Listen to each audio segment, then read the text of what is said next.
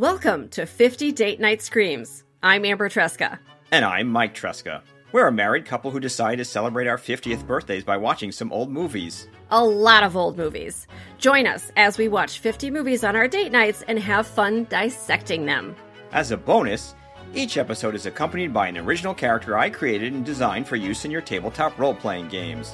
Many of the movies we watch are unrated, but this podcast is not. 50 Date Night Screams contains mature themes and is intended for adult audiences, so take care when listening. Plus, there are spoilers. Check the show notes to see where you can watch this movie before you listen. We're glad you're here. Have a seat, grab a glass of your favorite beverage, and get ready to scream along with us. Did you read Sue Walker's story on the gambling racket? Yeah. She's not pulling any punches. I know she's not. We got me worried. Kid's foolish trying to fight Banny Mott and Lefty Ross and that mob. Somebody's tipping her off. Who? I'm not a mind reader, but she's a jump ahead of us every time. How does she do it? You got me, pal. Why don't you put your foot down and stop her? What do you think I'm going to do? The trouble with you is you don't know how to handle women. Yeah, and I suppose you do, eh? Hello, and welcome to episode 22 of 50 Date Night Screams. I'm one of your hosts, Amber Tresca, and I'm here with my husband and co-host, Mike Tresca. Mike, what is happening? Oh, I've been waiting for this one a long time. I've been mentioning it in the other previous podcast, which doesn't make any sense till you listen to it, so don't worry. Now it'll all make sense. Will it, though? We can try. Will it, though? I guess we'll see. Yes, this is episode 22. The movie is The Invisible Killer from 1939. It is black and white. The transfer was fairly poor, both on the version that we watched on our box set and also on the YouTube that I watched a second time. The director is Sam Newfield, and it has a 4.2 out of 10 rating on IMDb. Come on. Kind of a wah-wah. All right. It is 1 hour and 3 minutes long. Notable actors. Grace Bradley, our plucky reporter. Again, the perpetuation of another trope that we've seen many times in this 50 Date Night Screams journey. She was married to the man who portrayed Hopalong Cassidy, believe it or not. She kind of supported him in his career after they got married. They never had any children. He was 20 years older than her when they got married. She was 23. I believe he was 42. And he'd been married 3 times previous. But their marriage did last 35 years. And she carried on his legacy after he passed. This is the actress who plays Sue Walker. Correct. Right, yeah. Mm-hmm. Yes. Okay. And unfortunately, her IMDb profile basically reads like a profile of Hopalong Cassidy and not of Grace Bradley. But it does sound like they were married a long time and were very astute when it came to protecting the copyrights for Hopalong Cassidy. I don't even really know that much about him, but I know the name. It was before our time, but who doesn't know the name of Hopalong Cassidy? All right, the hilarious tagline. This one is truly hilarious. A fiendish killer uses sound waves to commit his murders. No. I got super excited when I read that because I was like, ooh, they use sound. I like sound. How do they use sound? And then I was like, this movie is from 1939. I don't really know. And it's not science fiction. No, this is not what happens at all. No. I don't know what's happening. I don't know if that somebody got confused or made something up because it's specific enough to be weird that it's wrong, right? It's not like kind of wrong. Right. It's like a different movie wrong. Yeah, that, right. I would not discount that it was a different movie. That is true. This movie does have quite a few plot points to it and sort of character tropes that I could see getting it confused. And it's almost like ChatGPT did it. Right. That's what it feels like. Right. Because you could see there's phones involved, I think, right? Yes, there is. So you could see someone going, oh, that's the invisible, but that's not true at all. Right. Well, several of the reviews that I read were not super incorrect, but just sort of slightly incorrect. And it could just be because these movies are not easy to watch because of the transfer. You don't always understand what's being said. The captions are added after, so sometimes they're not perfect either. So I should say they're not perfect. So that could be why that happens. I don't know. But all right, let's get started. The movie opens with a roulette wheel. So the credits are rolling over a roulette wheel. Kind of gives you an idea of the topic right there. Actually, on a first viewing, it didn't really strike home with me. It was the second viewing that I was like, oh, okay. All right. And so we open up on who else but the police department and Lieutenant Jerry Brown of the Homicide Bureau. And him and his colleague are sitting there and they're discussing our plucky reporter, Sue Walker, who doesn't happen to be in the room, but they're talking about her. Turns out she keeps scooping them. She's always one step ahead and they can't figure out how she's doing it. But plot twist, or maybe not, Sue and Jerry are engaged. What a shocker. The reporter and the cop are engaged. So Jerry's colleague there decides to start telling him that he needs to take charge of this woman and he needs to show her who's boss, but then they leave to investigate a shooting. But the first thing that the other cop does is pick up the phone to tip off Sue. And it's right about here because there's it's a hint based on the conversation of Sure Who's Boss, that there is domestic violence played for laughs in this. Oh, I should have mentioned that at the top of the show. Content warning. What I'm thinking of as partner violence or domestic violence. Either one of those two things I think could apply. Yes, that does occur in this movie. Yes, he's gonna take charge of her. Gotta show her who's boss. And he makes the little gesture to his chin like, I tried and it didn't work out. And that's a spoiler alert. Right. So, all right, the cops leave. They need to investigate this shooting. There's a gambling ringleader. His name is Jimmy Clark. He was killed. I don't think we ever saw Jimmy Clark alive or his body. He's just discussed. So they're going over there and there's this hilarious car chase scene. Sue happens to be in the car that's in front of Jerry. Okay. And she's kind of blocking them from passing. Even though they've got the siren on, they can't get around her and she's in front of them. They don't realize at first that it's her. So Sue refuses to pull over and they're having this back and forth. The cops pull up next to her and they're having this back and forth through the presumably open windows. Totally not a thing that could happen, like, at all. And so they're saying, pull over, whatever. She's like, I'm not going to do it.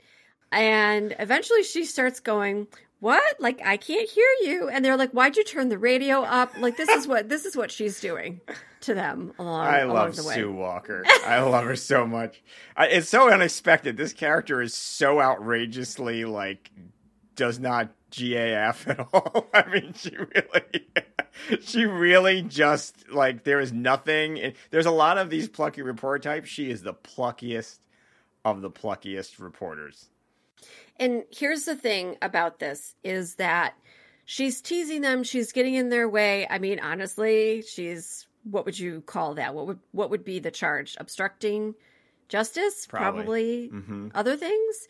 And but the way that she goes about it and the way that the actress portrays it, you're laughing. And quite frankly, you're on her side. At least I was. I was totally on her side. Pull over, get that car out of the way. Pull over! Why? Why? Well, I'm telling you to. I can't. I'm in a hurry. Don't you know what a siren means? Sure, you dope a vampire. Sue Walker. All right, so they get to the scene of the shooting. Sue pulls up first, makes her way in, and then Jerry and his colleague pull up, and then here's where that partner violence situation comes into play, because Jerry starts saying, I'd like to break that gal's neck. And he says that several times throughout the film. It's almost portrayed as sort of a little cute couples in joke, but I don't find it funny. They do eventually get Sue out of the crime scene proper. They won't let her in. So they are able to do that. But she starts questioning people at the scene. And through this, we find this exposition. We find out that there's this war going on. There's these different factions trying to control gambling in town. And we meet a character. His name is Lefty Ross. He's a crime boss. And we also meet Gloria. She's the fiance of the district attorney. And also we meet the attorney for the mob. I'm guessing he's the attorney for all these different factions. His name is Ensley. All right, got it? Tons of characters introduced here, like rapid fire. This is less than 10 minutes into the movie. All right. So we've got a problem here. The DA, his name is Richard Sutton. He shuts down all the gambling houses and he tells them to stop paying for protection. And he actually turns down a bribe. And Mike, I still don't have an answer to this question. It's the offer the DA a cigarette situation. And then the DA turns down the cigarette because there's actually money in the cigarette case. Right, and we saw this in City of Missing Girls, among others. There was more than one, where it was always, if you open up the cigarette, and if anyone was listening, presumably, it would just sound like an innocent exchange of someone offering a cigarette. But there's money in there, so the argument is if you accept a cigarette, you're accepting a bribe, and it implies that you are essentially corrupt. So that does not happen. No. All right. So... Although I think we didn't see the money. It was kind of interesting because they showed the cigarette case in the version that I watched on YouTube, and it just looked like cigarettes. And I remember money, so I'm like losing my mind because I think we watched the YouTube version too and didn't see it. So I thought there was in my head, but no bribe. So maybe it was a fake bribe, or that was underneath the cigarettes, or they forgot to put it in. The only other thing that I could think of was that he thought maybe the cigarettes might be poisoned, and that's why he didn't take one. But that really, I don't understand what happened there. No, because the reaction after he doesn't take it, they're sort of like, you got to play along, because it's gambling, right? And he had just lectured them about how money controls the town, and that's over. So it feels appropriate to be a bribe, but it doesn't matter. Whatever it was, whether it was poor camera work or invisible money, along with the invisible killer, I think you got the point. Right. So... back at the police station, the cops are talking, and we, the audience, find out that there have been 4 murders so far. Our plucky reporter, Sue, happens to be eavesdropping, like in a closet or something. I don't understand exactly where she was, but now she knows more about these cases as well. She wasn't supposed to be there. And she keeps writing these stories about what's going on, and Jerry is like, hey, I'm a little worried. This is not cool. This is starting to get really hot, and you're kind of mixed up in it now, and I'm worried about your safety. And she's like, oh, don't worry about it. I'll be fine. At this point, she's still plucky. So Lefty calls the DA, and he says he's going to start turning over names. I think he must be worried at this point. He's going to start turning over names to the DA, but he wants protection. All right? So... now we find out that the DA, it's a lot of characters again, the DA's fiance and her father, his name is Cunningham, are going to have dinner at the DA's house. The DA's butler also knows Sue, so he calls Sue and tips her off, tells her she can come over. She now goes over to the DA's house, and she's hiding in the house to listen to what goes on. Now, Lefty is also coming over this same night to turn over evidence. So there's a lot going on in this house in one particular evening. I don't know why they had to get this all done at once. And the butler isn't just tipping Sue off, he's tipsy because he is apparently writing the great American novel and he's blasted. And that drinking gets worse as the plot moves along. Right. And as all writers know, you will meet in your life other writers, and they will may ask you to read their book or edit something or help them get published, et cetera, et cetera. And I think that's what the butler, I think actually they call him a valet. But anyway, yeah. the DA's live-in help. So everybody's at the house. Lefty gets a phone call while he's at the DA's house. Like, what? It's a woman on the phone. He goes into a private room. This is also hilarious. He's turning over like state's evidence, would we call that? Mm-hmm. And they let him like take a private phone call in a separate room. It's wild. And oh, shucky darn, he gets shot. We hear the gunshots. They're not really sure how it happened. They think it might have been through the window. But in any case, Lefty's dead. Sue is discovered in the fracas, but the situation has already happened. She's already heard everything. She's got the scoop. So now we see that she has written another story, and the headline this time is Police Protection Fails. Oof. Ouchie on that one. But then we find out that Lefty didn't die from a gunshot. Lefty died from... Poison. Alex, I'll take poison for 1,000. All right, so now they decide they're going to shut Sue out, and they're not going to tell her anything. They don't give her the story. She thinks that Lefty's been shot. She doesn't know about the poison. They want to take her down a peg. This is wild. This is a wild thing to me, that your fiance would be wanting to do this to you. So the fiance calls all the other papers and tells them, but doesn't call Sue. So we see that she gets in trouble with her editor. The editor is rather, it's like a little montage situation. And we see like this editor sort of like yelling at her. And she comes back to the boyfriend and she tells him, look, I know what you did and that wasn't cool. And she punches him in the face and he falls like on the ground. She punches him full in the face and like walks out the door, and he's on the ground holding his face. And his buddy there comes over, and I don't know what the buddy says, but then he's like, the lieutenant, he's like, what a gal. And she's like, bill the office for collateral damage, whatever, and she walks out. And it's like, what? Like, okay, I mean, it's played for laughs. This is not the first time, and it won't be the last time that we've seen this where a woman punches out a man and it's supposed to be funny and whatnot. But, like, these two are going to get married? He wants to wring her neck, and she actually punched him. Hard! So anyway. Yeah, I feel like this was from a Bugs Bunny cartoon back when, like, people casually threatened violence to their respective spouses. But, and then it was played for laughs if a woman did it, right? It's funny.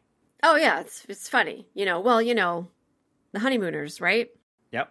Alice, one of these days, Alice, straight to the moon, is that what he says? Right to the moon, and he holds up his fist. Yeah. And it's like, oh, haha. Oh, that domestic violence. So funny. How much of that DA talk did you hear? My little pink ears didn't miss a word. You can't print it. Except doesn't pay me to get news. They just like to have me around. And you know reporters were allowed at that meeting? So that gives me an exclusive and maybe a bonus. So long, Jeff. Oh, no, wait a minute. Not so fast. What do you think you're up to? The other half of the story is waiting for me at Vanny Martin's 59 Club. Any objections? You're mixing up in something that's liable to pin back those pretty little pinky ears of yours. As long as I'm engaged to a great big He-Man detective like you, dear, I'm not afraid. All right, so Sue decides to go and see Cunningham. He's actually a reformer, and he's publicly against gambling. And this is another trope that comes up, is that there's always a character who is, I don't know, some kind of moral compass in the movie. But here's the thing. She finds out that he owns all this real estate, and it is being leased to these mob bosses, these crime bosses, who are using them to have gambling houses, like underground gambling houses. And one of these guys, his name is Vanny Martin. So Cunningham says, well, that's not cool. I'm not okay with that. I'm going to shut him down. So he goes over to Vanny Martin's, the property that Vanny Martin is leasing from him, and where there's this, nightlife gambling place, and he raids it. But who is there? Sue is there, because of course she already knows what's going to happen. Gloria is there, and Ensley's there. So they get everybody out. Gloria manages to get out without her father seeing her. And then Cunningham says that he really wants this stuff to get shut down. He doesn't want his property being used for this anymore. And Vanny's like, you're not the cops. You can't like tell me what to do. And so Cunningham says, well, then I'm going to call the DA. So he picks up the phone to call the DA, and he chokes, and he falls over. And what happens, Mike? He fell over from poison. He falls over dead. So Sue grabs the phone, and this is really, she's on top of this. She's smarter than everybody else. She's doing the cops' job for them. She grabs the phone and runs out of there and takes it to Jerry. She puts it together. There's something in the phone itself, because that was the big question, right? They made a big plot point previously where they thought the other guy was shot and he was poisoned. She now sees that there's no shooting. There's no other way to blame that this guy died. They actually have a conversation, I think, about whether he had a heart attack or whatever. She's like, this phone's weird, and she has the presence of mind to take it. So I think, once again, Sue is awesome and puts two and two together at lightning speed, and smart enough and has the wherewithal to run with the phone, which turns into a pretty thrilling chase in the sense that, you know, she's got evidence and it's pretty clear that she does because they pursue her. Right. They're pursuing her. They actually shoot at her when she gets to the police station. And again, she kind of plays it for laughs, kind of coming into the police station, like falling over and whatever. Actually, no, the boyfriend carries her in. She falls over. The boyfriend carries her in. Then he discovers that she was not shot, that she was actually fine. And he legit drops her on the floor. And she's like, but we can play this to our advantage. Right. But like, that doesn't even doesn't faze her. Yeah. She's just like, here's what we're going to do. All right. Well, they do investigate the phone and find out that, yes, there was a poison capsule in the phone. And now we find out that there's a mole. There's a mole in the office. And it is the secretary. So it's the person that like mans the phones or whatever. His name is Tyler. He's been listening in on all these conversations, and he's been leaking information to the mob. And this is like the fourth time we see it. It's always interesting because none of these guys are ever hidden in like a back room. They are a switchboard operator out in front of everyone. And it's one of those things that you'd think the first person you'd check with if you think there's a leak is the switchboard operator. But no. So it takes a while for them to figure it out. And also, like, we don't see that until like halfway through the movie. So we don't know what's going on until then. It's almost kind of like, I don't think, this is another one that I don't think it's a fair play whodunit. Like, we're not given the information. No, it's all over the place. It really is. It's more for Sue to show her investigative chops than us, frankly. Right. So, of course, they arrest the secretary because they figured it out that's what's going on. And so now Sue goes to Gloria and she says, you're seeing Ainsley. I think they're supposed to be engaged. She says, you get some information out of him. So Gloria does. She goes over to the fiance's house. She tells him a whole bunch of stuff. She says, my dad did not die of a heart attack. He was poisoned. And Ainsley makes a phone call and he's figured out that Sue is the cause of all of this, that Sue is behind it, that she's figuring everything out. And he orders Sue's death because why? Because he's actually the ringleader. He's actually behind all of this. So he puts out a hit on Sue, but Gloria hears that. And I don't know, Gloria's not much of a character. She's important to the plot, but the actress could not keep up with any of the other actors in this movie. No one keep up with Sue. And she's sort of, the actress who plays Sue, like, just runs circles around it. But it is a trope, right? It is one of the things of a female reporter specifically that's really valuable in these plots is that she can get women to talk to her versus male police officers who might try and otherwise intimidate or they would be intimidated. So again, this happens, right? Sue's able to get things done by talking to Gloria that she wouldn't get. And by the way, frankly, gets Gloria to do stuff that's kind of risky. And that doesn't pay off for Gloria, actually. No, because Gloria is now taken hostage by Ainsley. And, you know, it's funny, too, that the plucky female reporter always has to do this stuff because it's kind of like, do you think y'all could hire a female police officer? Like, do you think that's a thing? Whoa. Well, slow down. Oh, okay. Let's not get into a little bit too far afield of what was this, the 30s? Yeah, I mean, it was 39, almost the 40s. Almost the 40s. Anyway, so Sue is now like, oh, fuck. Now we have a real big problem. So she calls Jerry, and he's like, now she's serious. Now all this pretense, this play, she's finally done with it. She was still playing. She was shot at. She was still playing. Now she's like, Gloria's in trouble. And Jerry's a little bit like not quite believing her or not quite picking up what she's putting down. And she's like, no, like now Gloria is in trouble. And I really do need you to like try to act like a cop. Yeah. Do your job. Do your job. Hey, Vanny, that newspaper dame's getting away with the phone. Stop her. Taxi!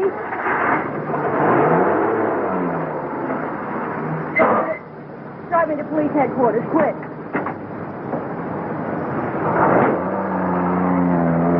Hey, my taxi, don't let her get away.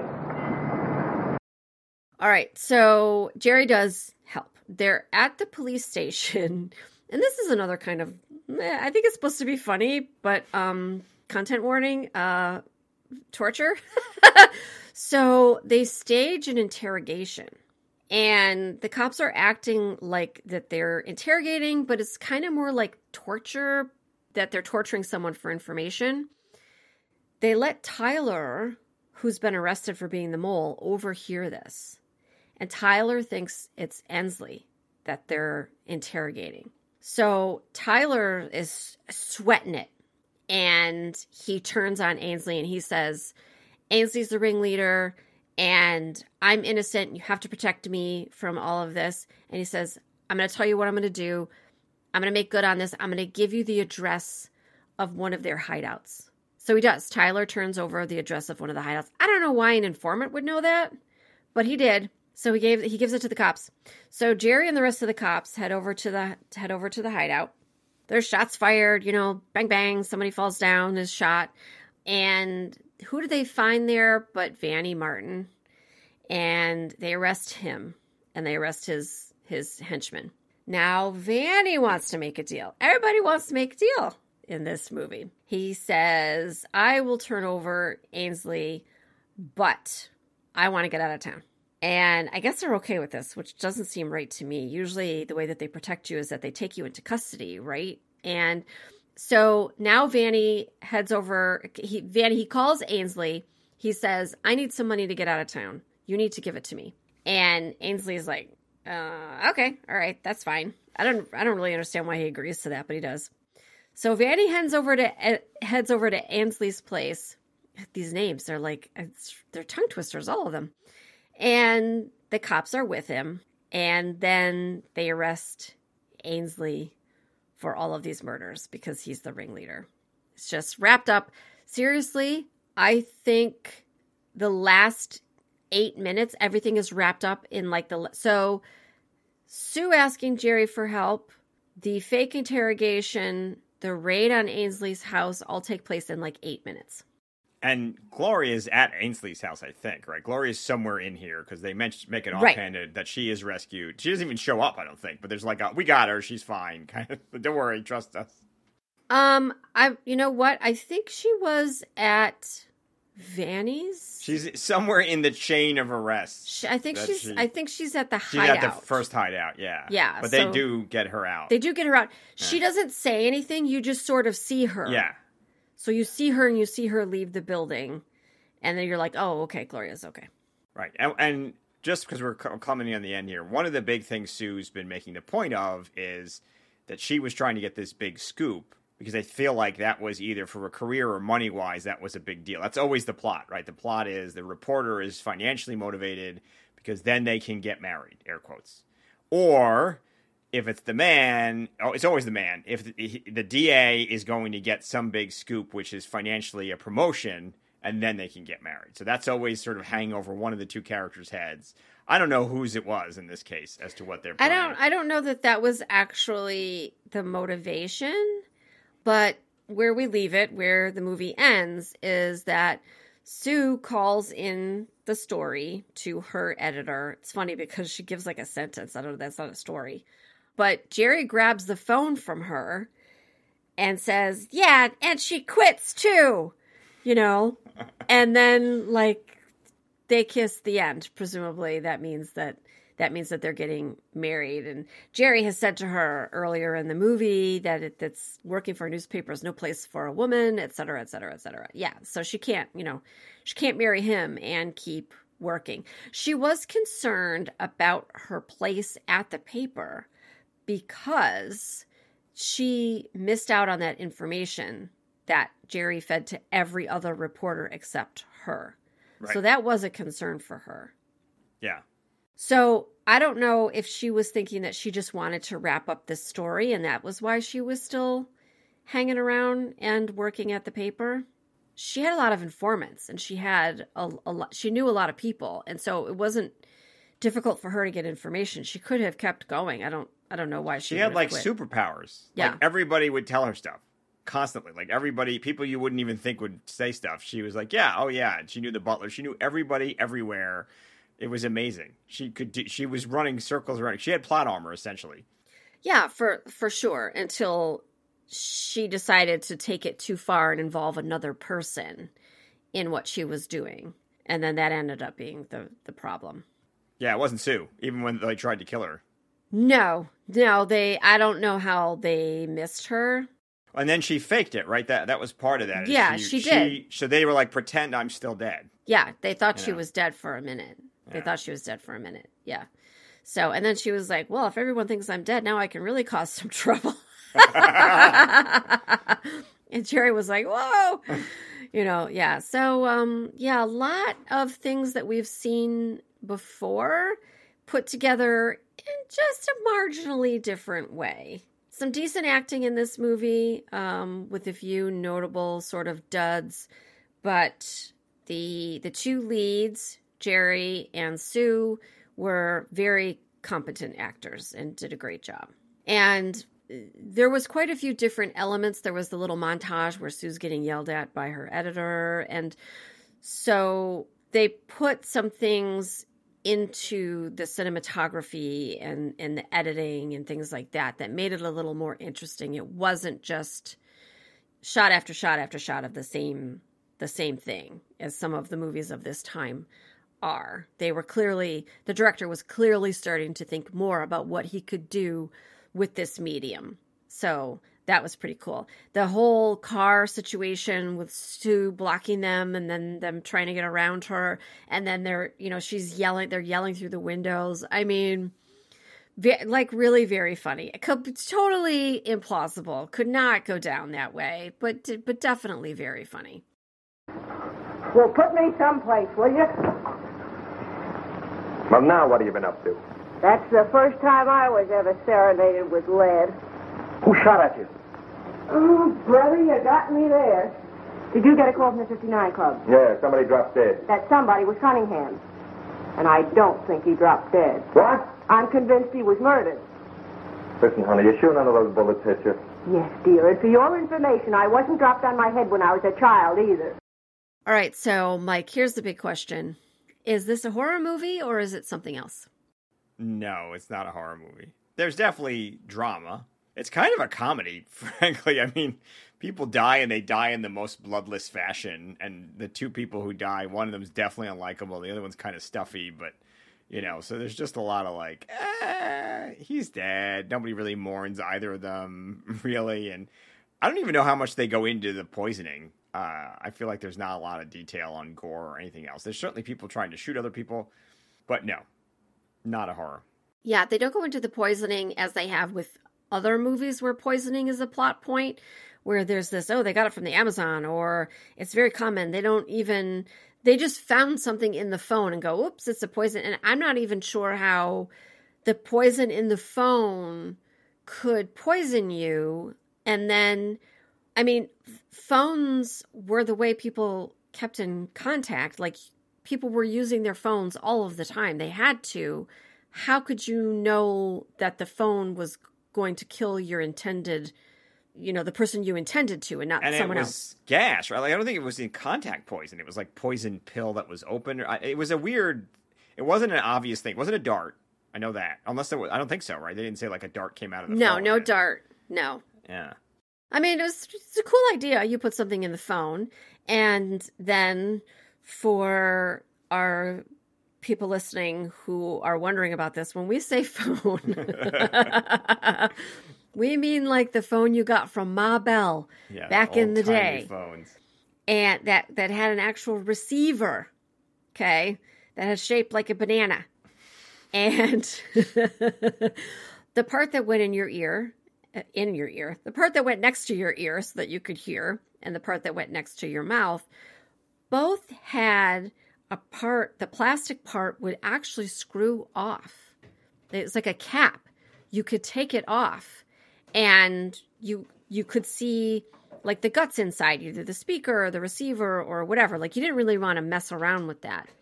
But you could absolutely take that off and put something in there. And now Mike is lifting up his little mock phone, which you can't see because this is a podcast, which kind of looks like a phone from the 20s. And it's got that receiver, and it's got that you hang it up, and it's got the rotary dial on it. So that was the type of phone that they were using in this movie. And that is why you could get away with the poison in it. And then obviously it was at the part that you speak into. So you were breathing in something, and that's what killed the people. And I don't know anyone who is like our age. We're famously 50 years old. We're not obscuring that anyway on this podcast. If you are maybe over 40, you may have had one of those phones. You used to rent them from the phone company. Actually, you didn't own it. And you had like one in your house. And I remember screwing off the little caps on the phones. I don't know if you ever did that, Mike, but I certainly took those phones apart. And poison people?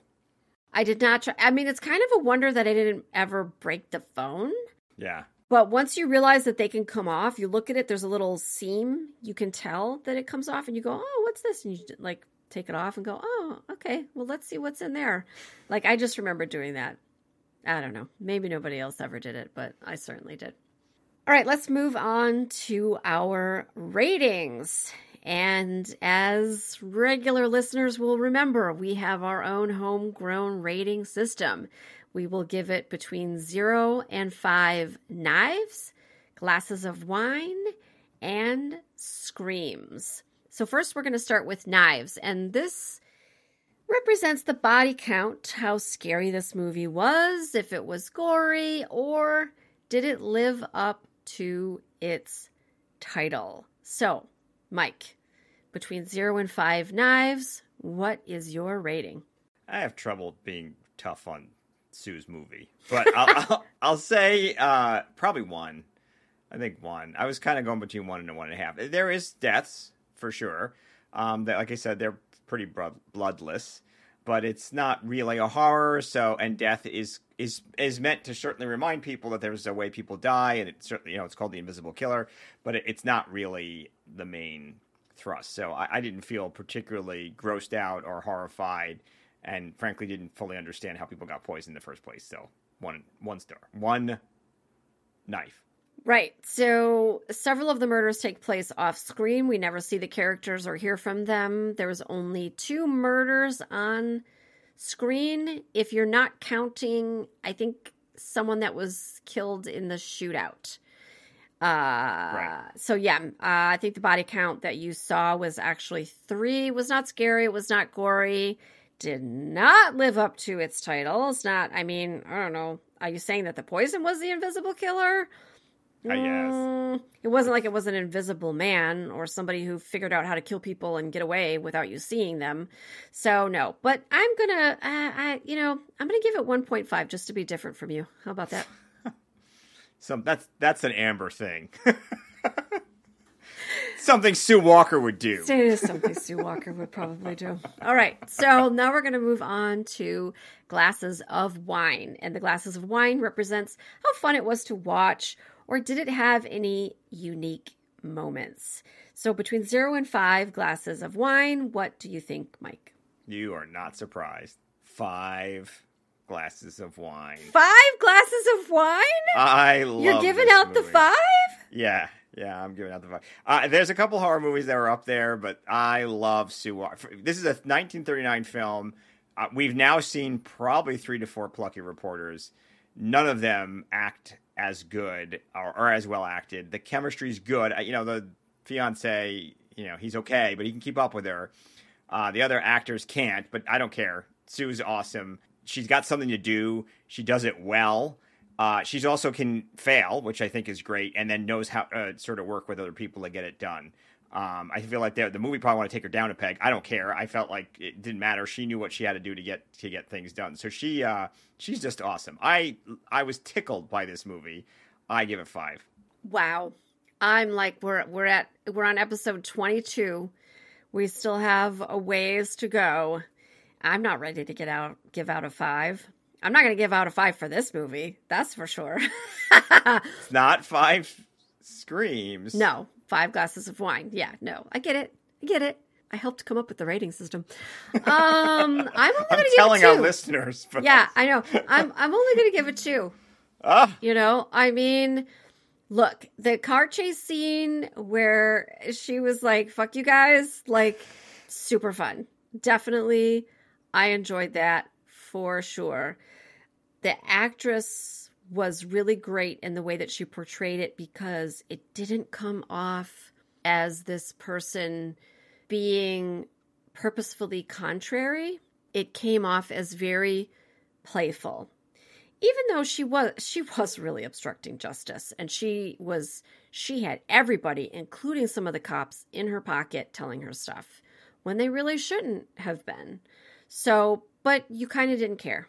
But even so, I mean, when we get into the discussion of unique moments, there was nothing unique about this except the phone was the delivery method, and it was only used for 3 killings, one of which we didn't even see. So there was nothing, it didn't really bring anything new in that respect. I think the director did a good job of bringing something new in the way that he filmed it. And I will say that the wardrobe that the actresses had in this movie was pretty amazing. They were dressed very well, but still, I'm still going to give it only 2 glasses of wine. All right. Wow, this is probably a delta of 3. That's the biggest I think we've ever had. Oh my. All right, so now we're going to move on to Screams, and that is our overall rating. So it can be a combination of knives and wine, but you could just completely come out of left field and give it a completely different rating. What do you think, Mike? How many Screams? So the transfer is bad, so that hurts the enjoyment, but I'm trying not to hold it against the film. But just objectively, it's a little difficult to understand what's going on. The plot is a little rushed, and frankly, there's so many characters and they don't always make sense. The police do things that are just sort of either over the top or outright illegal. Sue has superpowers she probably shouldn't have. And yet, I absolutely adored Sue. I thought the actress was fantastic. I think that this, again, was surprisingly giving her quite a bit of freedom and competence for a character who very often in these roles is allowed a little bit of leeway, but is really, you get the impression they're trying to corral her. The vibe here is that Sue isn't going to put up with nobody. Even, I don't care if she's married. She's going to keep everybody in line. So it's just awesome to see it. But, we also have to acknowledge that the movie is just, it's sort of not the best vehicle for her, for this character and for the actress, unfortunately. So I'll give it 3.5. Okay. That's a little higher than I would have thought. Yeah, where am I going with this? What am I thinking about this? I don't even really know. I didn't hate it. It didn't make me mad. It didn't annoy me. It started out with a lot of characters really quickly and then wrapped it all up again really quickly. The plot had a lot of twists that it probably could have benefited from another half an hour so that you could truly understand it, because keeping up with it was a little difficult. There was a lot of people informing on other people, etc. But also, there were very few plausible suspects, right? You had the people you knew that they were mob bosses, okay? So you knew that they were bad. You had, the lawyer, you had maybe the DA, but pretty quickly you figure out that he's probably not a suspect. Some of the cops, I don't think so. So there's really only 2 people that could have been doing the murders. So it really didn't, it wasn't oh my gosh, ooh, we come to find out that it was, Ainsley, and oh boy, it wasn't, we didn't even really know that character, truly. And it's a murder mystery in the middle of a crime drama, right? So what's kind of weird is the only person even slightly motivated to conceal his murders is the lawyer, who, by the way, is working for these crime bosses anyway, which is there's a weird, well, I got my legal business and my kind of on the side business. But as we see from the first murder we see on screen, where the guy's poisoned and then gets shot, I don't even know that we need an invisible killer. No, they were the mob. Just shoot people and then bribe the cops. That's what you do, right? And there's no person who is obfuscating who they actually are in this movie. They all are who they are. Right. And that's it. Where am I going? I don't know. I'm going to give it 2. The fuck? I don't know what I'm doing. So 2 screams I'm going to give it because, it was enjoyable. I didn't have a great time watching it the second time. But I didn't hate it. It's a very Sue thing to do. Oh my gosh. If I have to be compared to one of the plucky female reporters, I suppose. Mike, are there any more plucky female reporters in this spate of movies and the rest of the movies that we have to watch? 38 more. Yep. There are? Yeah. They're not as good as Sue, though. She's the one that you're going to compare them all to. She is. Isn't she? She's like your first love. She is. Never going to get over her. I kind of now want to see, mainstream movies because I feel like there is probably plucky reporter, Apex big budget out there that I'd love to actually witness. But I don't know what it is. So I'm curious. Lois Lane, Superman, Margot Kidder, right? Well, yeah, but I'm talking about the 30s, 40s kind of style. But yeah, I'll be curious. There was Superman series, so maybe. Yeah. Anyway, well, I'm a little over the trope, so I'd like to see a male plucky reporter. It's just called reporters. The males don't need plucky reporters. They're just reporters.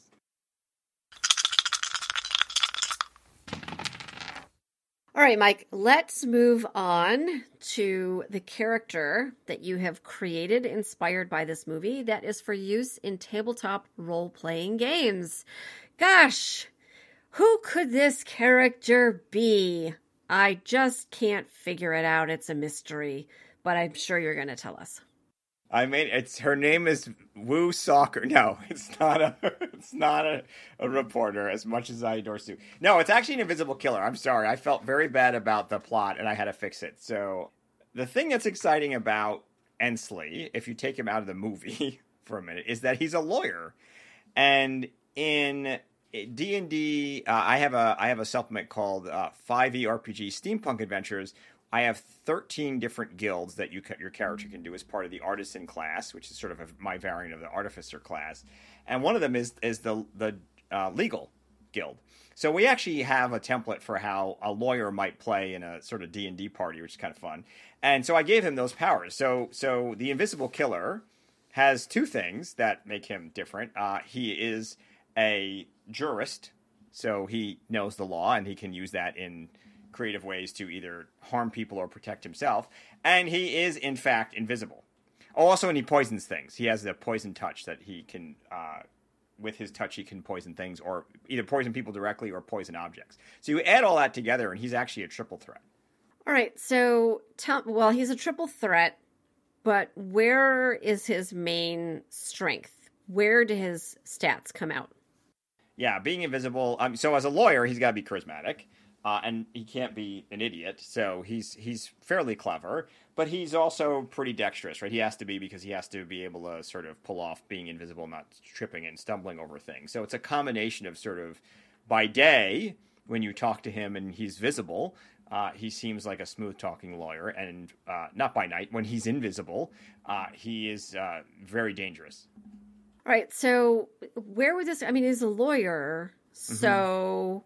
And where would we place him? What kind of campaigns would he be in? What kind of modules would he be in that characters would encounter him? Because you're not going to find him in the middle of the woods, I'm assuming.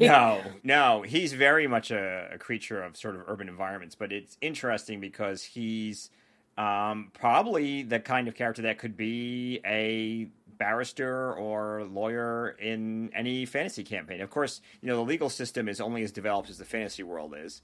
So depending on what's happening in the world or where they are, big cities probably have a more advanced legal system than sort of your local village reeve. But he can certainly operate in those circles, and he could even work for the PCs at one point. So I love the idea of him sort of being a slow burn character that starts out as an ally, but actually is much more dangerous later. And he's also one of those characters that works great as part of a criminal organization because he could be the unsuspecting villain, right? He's the villain that you don't consider. He's not the crime boss necessarily, but he's potentially someone who could give you a contract, and that contract could have poison on it. And so you're thinking you're going to sign it, and then he could set someone else up to end up looking like they assassinated you, right? Because whoever gave you the contract clearly is the person. So, no one suspects the lawyer. Everybody suspects the lawyer. But at least in a fantasy world, he could make it plausible that they wouldn't suspect him at first. So let me ask you this, though. Could you see this character being sort of used, a variation of this character being created if someone needed to? That if there isn't a formal justice system where someone would need a barrister or a lawyer, that this character might then be, I don't know, somebody who is a politician or somebody who is high up in the town or the village infrastructure, an elder or a leader of some kind, instead of really like a lawyer. Yeah, so I can read off just real quick. Like the legal powers he has are all things that could be applied to anything. So he's got eye for detail, so that's his ability to sort of do searches and pick up on things easily. He's got juris ear, which means he can tell if he hears a lie. He has legal immunity, so that's breaking the law within the context of his organization. So that could just be from the City Watch. And he has letter of the law, which allows him to get total legal immunity. I think I have that in there twice. And persuade the court. So he has advantage to use charisma to persuade or please anyone else of a higher social station. None of those are required to have a legal system. They're really required to have just sort of guards of any sort. So if your town has any kind of guard system, the City Watch is he's probably going to get away. And how do you think that he kills people, actually? So he has something called Toxic Touch, right, which is his ability to actually generate poison with his fingertips, and he can also poison objects. So Toxic Touch is sort of a last resort, but more than likely he goes invisible and he poisons an object, not a phone, but something similar, like a quill. That's one of his favorite things, is to get people to sign contracts. He poisons something, and he's long gone by the time the poison is enacted. But he can sneak in to anywhere, poison something, and get out without anybody suspecting it was poison at all. And then later, it turns out that he eliminates his rival. So he can be pretty deadly in a societal way. He's not necessarily a strong combatant. Yeah, I would say so. And I would think that it might take a while for some PCs to figure out who is committing these murders because of the way that it is going down. He's the kind of guy you'd need magic to figure out. Like normal circumstances would be very difficult to catch him. And this is why I sort of love the concept. He doesn't do sound waves, but I actually love the idea of what Invisible Killer implies.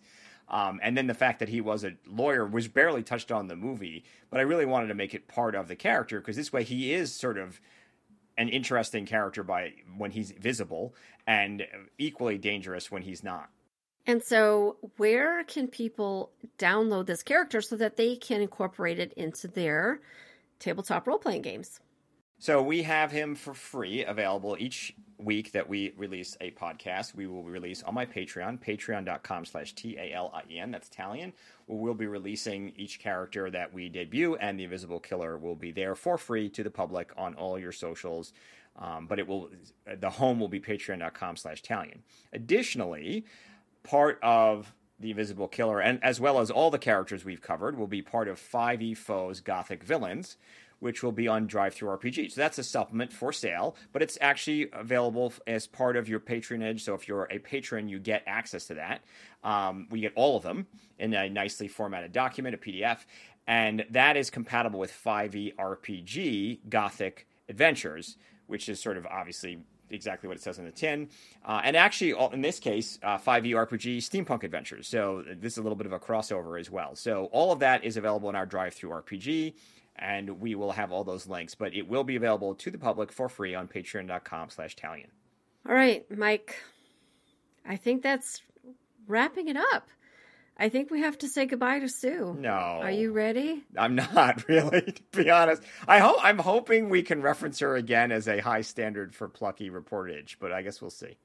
I mean, it was a high standard for the trope. She brought something to it, and the actress did a fine job.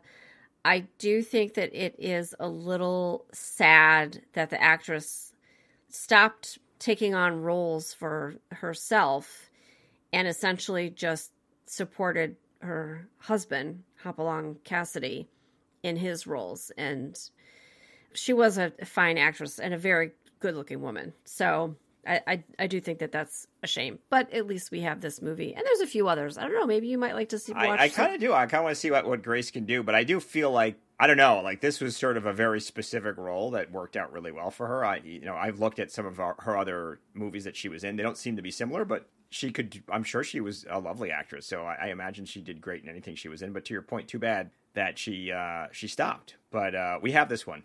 We'll always have the Invisible Killer, Sue. Oh, we'll always have the Invisible Killer. All right. Well, that will wrap it up then for episode 22 of 50 Date Night Screams, The Invisible Killer from 1939. So thanks for listening. Don't forget to find the character at patreon.com/Talion. And Mike, thanks again. You're a little, it's a little bit of an attachment for you with this movie. So moving on might be a little bit of a challenge. Don't worry. I'm sure I'll come back for the next episode. I live here. So I know.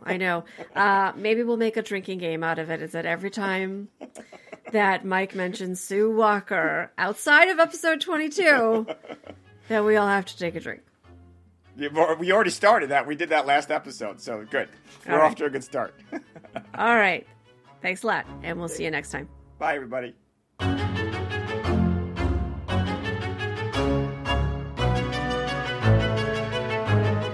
Thanks for listening to 50 Date Night Screams. Be sure to check the show notes to learn where you can watch this movie for free. The quality isn't always the best when streaming, so we've also included a link to where you can purchase it. You can also get much more information, including the characters from this and all the 50 Date Night Screams episodes at patreon.com/Talion. Until next time, don't stop screaming. 50 Date Night Screams is a production of Mal and Tal Enterprises. It is written, produced, and directed by Amber and Mike Tresca.